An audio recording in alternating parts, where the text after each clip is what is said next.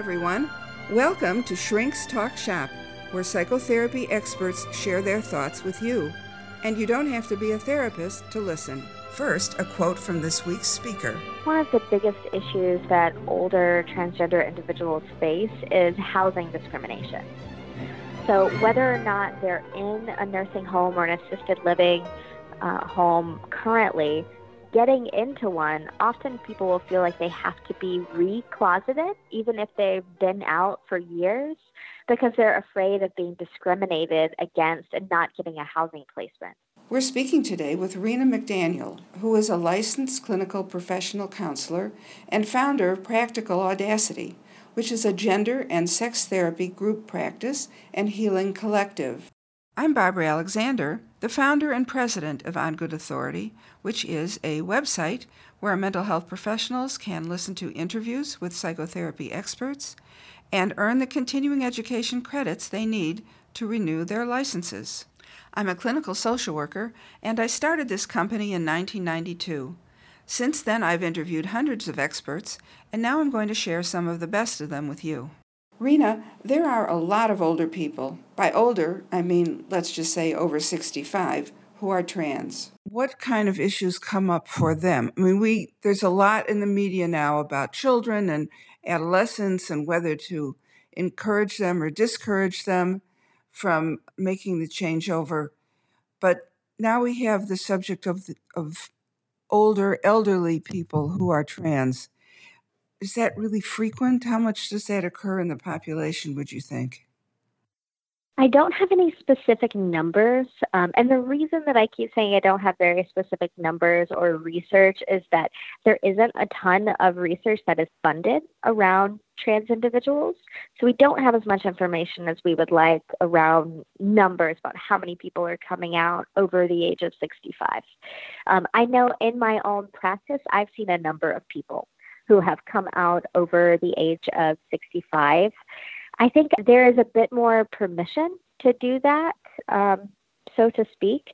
Our culture is becoming a little bit more aware of trans individuals. It's in the media more. We have several high-profile people who have come out as trans.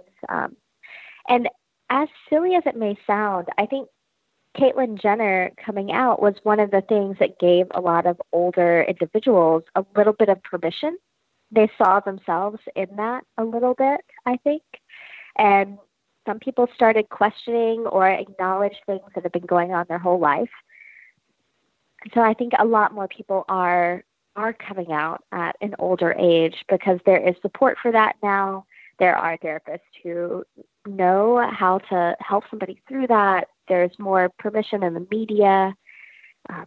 So I would say one of the big things that I hear is a real feeling of loss and grief about not being able to transition earlier. And that's a lot, that comes from a lot of places. Our society didn't really support trans people coming out 20 years ago, 30 years ago, 40, 50 years ago. It happened, but often those people were very ostracized. And there was a real threat of violence, especially for people who are trans feminine, who are presenting female. It can be very dangerous to come out, especially, like I said, 20, 30, 40 years ago. It's still dangerous for trans women, especially trans women of color, but slightly less so, I would venture to say, than in the past. So there's that piece culturally. It wasn't, quote unquote, allowed. A lot of people weren't introduced to these terms, to concepts about trans folks until much later in their lives. We really weren't hearing about it in the media and popular culture until the last 10 years, really. I would say maybe even 6. So there's that piece. They have families, they have careers.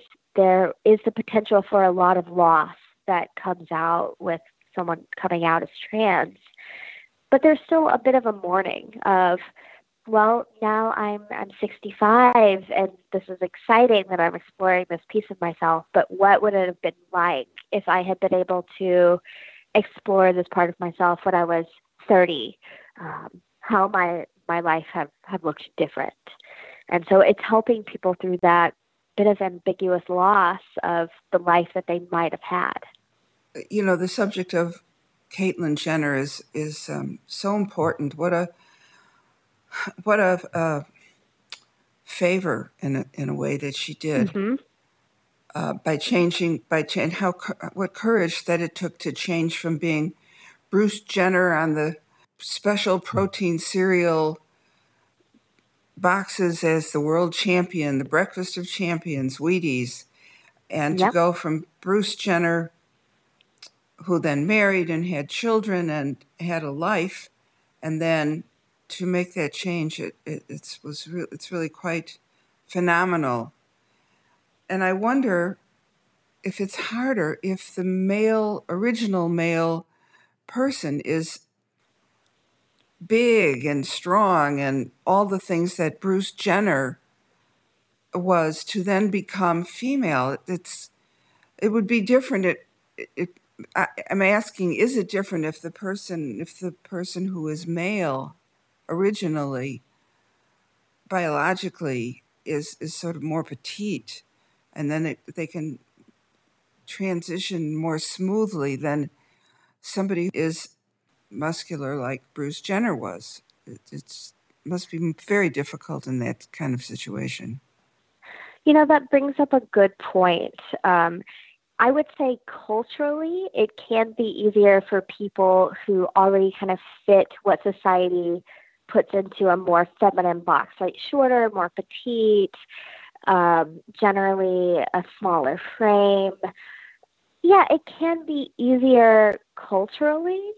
And what I like to tell my clients, because I've had a number of clients who were tall and athletic and um, had a life that they lived that was very centered around things like sports. There are women of all types. There are really tall women. We often call them models. There are people who are very strong, Yes.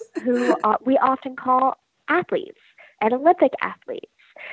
You look at Serena Williams' arms, those arms have mind beat forever.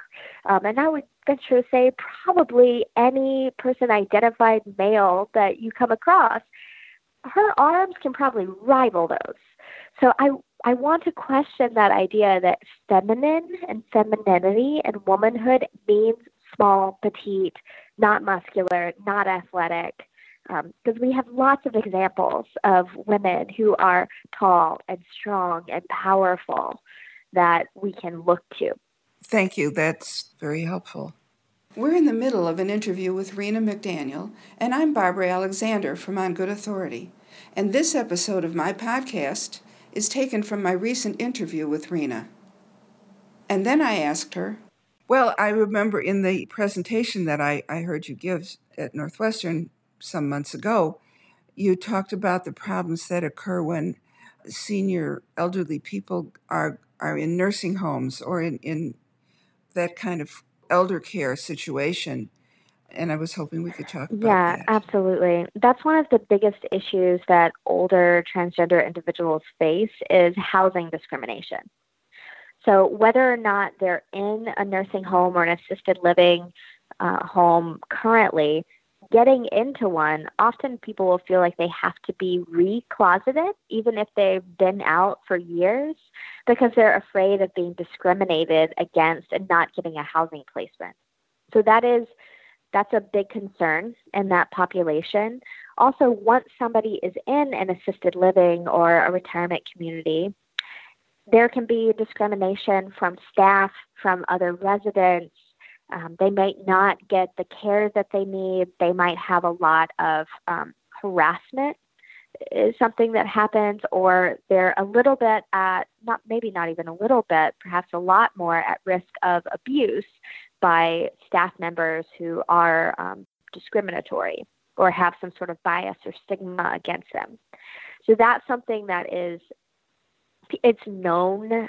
There's been a lot of action to try to reduce that happening. There have been more retirement communities that have put out explicit non-discrimination statements. retirement communities that specialize in the LGBTQ population. And so I'm hoping that this will become less of a thing in the next, say, 10 years. But we know that it's not going to disappear, that change doesn't happen that quickly, that drastically.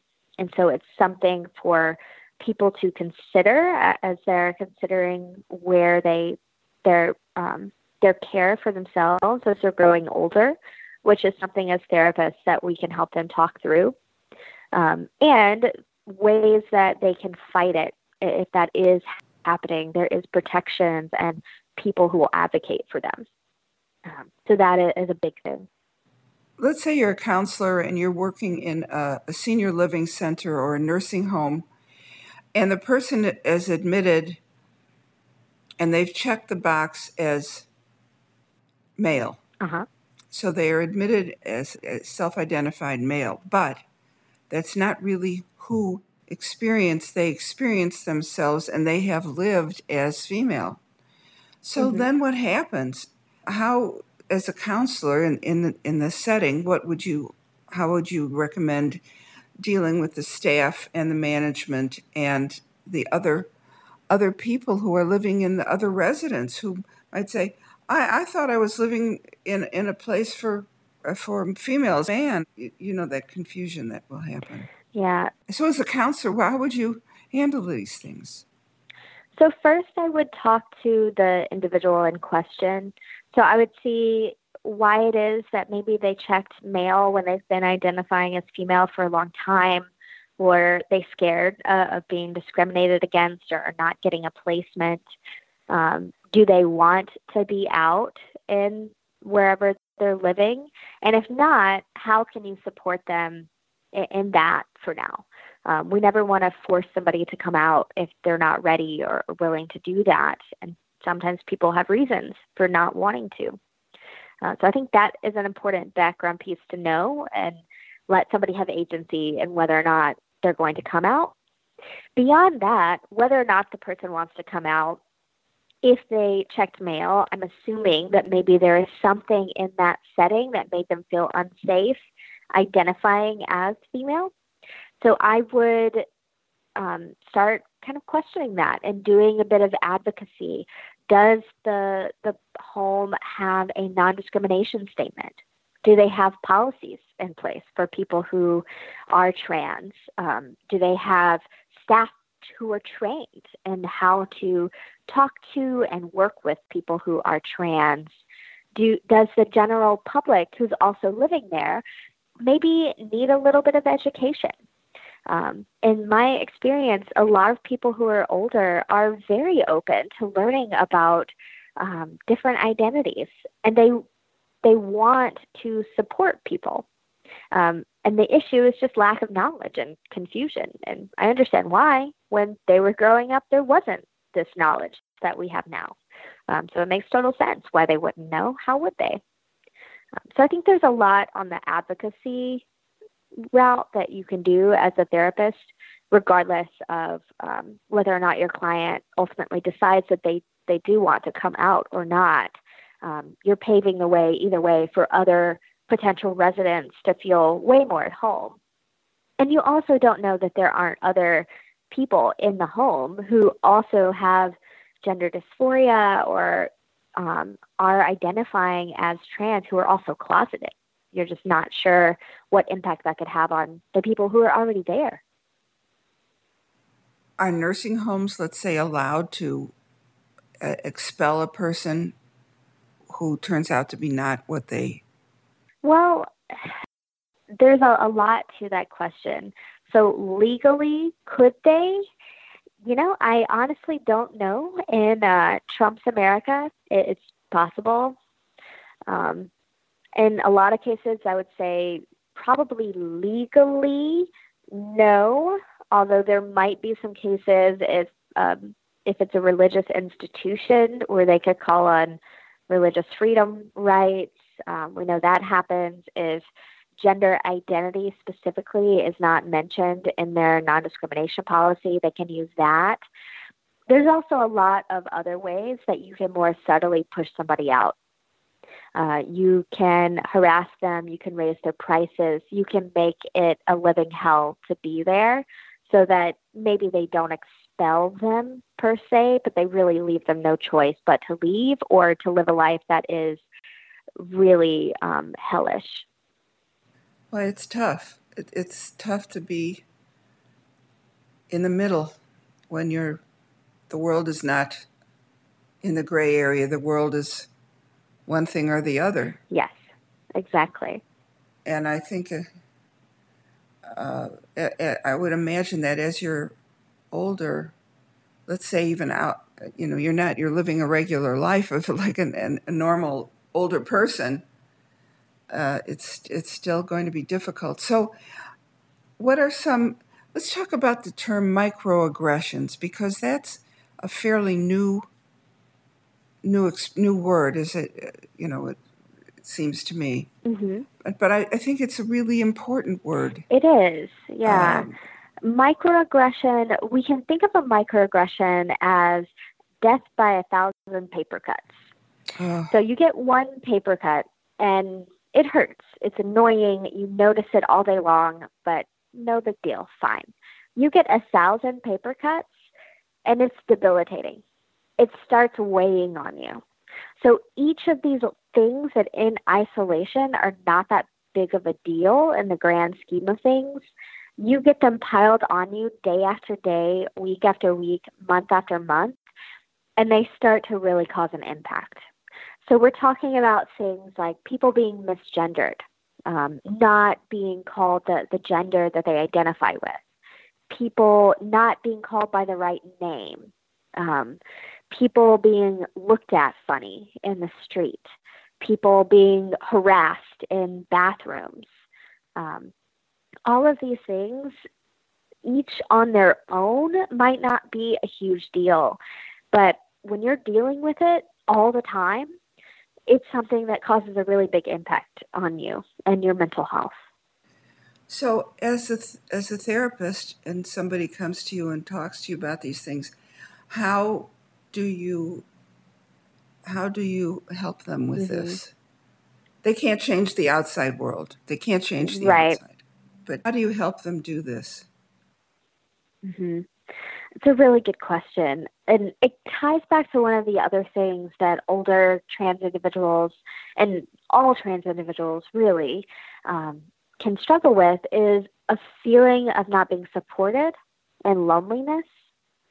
So when someone is experiencing a lot of microaggressions and they don't have support where they can go and talk to their friend and say, hey, this thing happened today. It's really bumming me out. Um, when you don't have that extra support, these things weigh on you so much heavier. And so, one of the big things that I help people do when they're experiencing a lot of these microaggressions is really try to get connected to a community of people who are supportive of them. So, whether that is the LGBTQ community or not, it doesn't have to be, but just people and friends who support them. And that provides, it's kind of not an inoculation in the sense that microaggressions won't ever bother you, but it provides a bit of a refuge from experiencing microaggressions and can gas you up, I guess, is a good way to put it, where you have a little bit more strength to go out and face a world that is not always supportive of you. When you have this home base of people that you don't experience that with, that see you for who you are, that accept you for who you are and love you. And that is the number one mitigator. We know from tons of research on this of negative mental health outcomes for folks in any marginalized group. But a lot of research has been done on the LGBTQ population and how social support provides a mediating effect for negative mental health outcomes. And my last question is, do you think that only trans people can help trans people? I mean, obviously you don't believe that, but there's so many areas in which, only addicts can help other addicts. Do you think that binary, straight, let's say, therapists can help people who Yes, are of trans. course. We don't expect our heart surgeons to have had heart surgery. Yes, absolutely. People who are cis and straight can help trans people. Doing your own learning about working with trans folks, being really good at language, and having a lot of cultural humility to know that you're not going to understand everything simply because you are not in a trans body. And there's no way that you can understand everything the way that person would. That doesn't mean that you can't be an effective therapist. You can bring that difference into the room in the same way that I, as a white person, will bring up my whiteness when I have clients who are people of color. I think that is important. But yes, 100%, I think that people who are cis and straight can be very effective therapists for trans individuals. Rena, thank you so much for your patience with me, for your patience with my questions and my concerns about this, and for being so informed and so knowledgeable and so kind yourself. Oh, thank you. I do want to thank you. Thank you so much for this interview. I appreciate it. I love talking about this. It's such an important topic. I'm glad that you're doing it. So am I. That was Rena, and I'm Barbara Alexander. I hope you'll join me next week for another interview. And by the way, I'd love to hear your thoughts and comments about this program and any ideas you might have for future programs. My email address is info@ongoodauthority.com. And if you or someone you know would like to earn continuing education credit for listening to these podcasts, go to www.ongoodauthority.com for complete information. So until next time, this is Barbara Alexander thanking you for listening.